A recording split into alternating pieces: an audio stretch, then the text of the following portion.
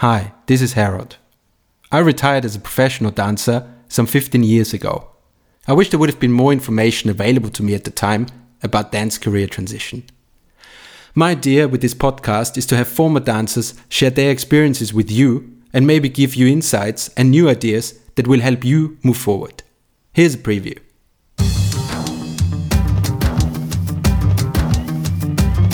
It was always clear for me that I wanted to be a professional dancer. Kind of by accident, I did an audition for the Royal Ballet Summer School, and 2 weeks after that, I was taken into the real school. I think I was 6 or something. My mother put me in ballet school, and I just kind of was very passionate about it. But straight away, I was always very interested. So I kind of just started hopping around in the background, and so the teacher noticed that and just said, "Oh, why don't you join in?" So I did, and the rest is history, as they say. And then my parents said, okay, if you want to be a professional dancer, then we have to go to the best school, not this one.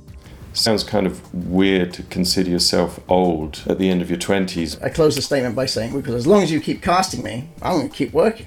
Boom. I had quite a bit of fear, actually, when I thought about the future in a way, and about going into another field. So I came back after the summer, because we have those meetings at the end of every year. And immediately I was not casted for most of the season. Going back to the question you asked before, when I left the theatre the first time, like the dancing, how was the transition? And I think I didn't have time to reflect. And he looked at me like, if you have the eye to be a photographer, why you want to be a makeup artist? So I went to the office, and I tried to have a conversation.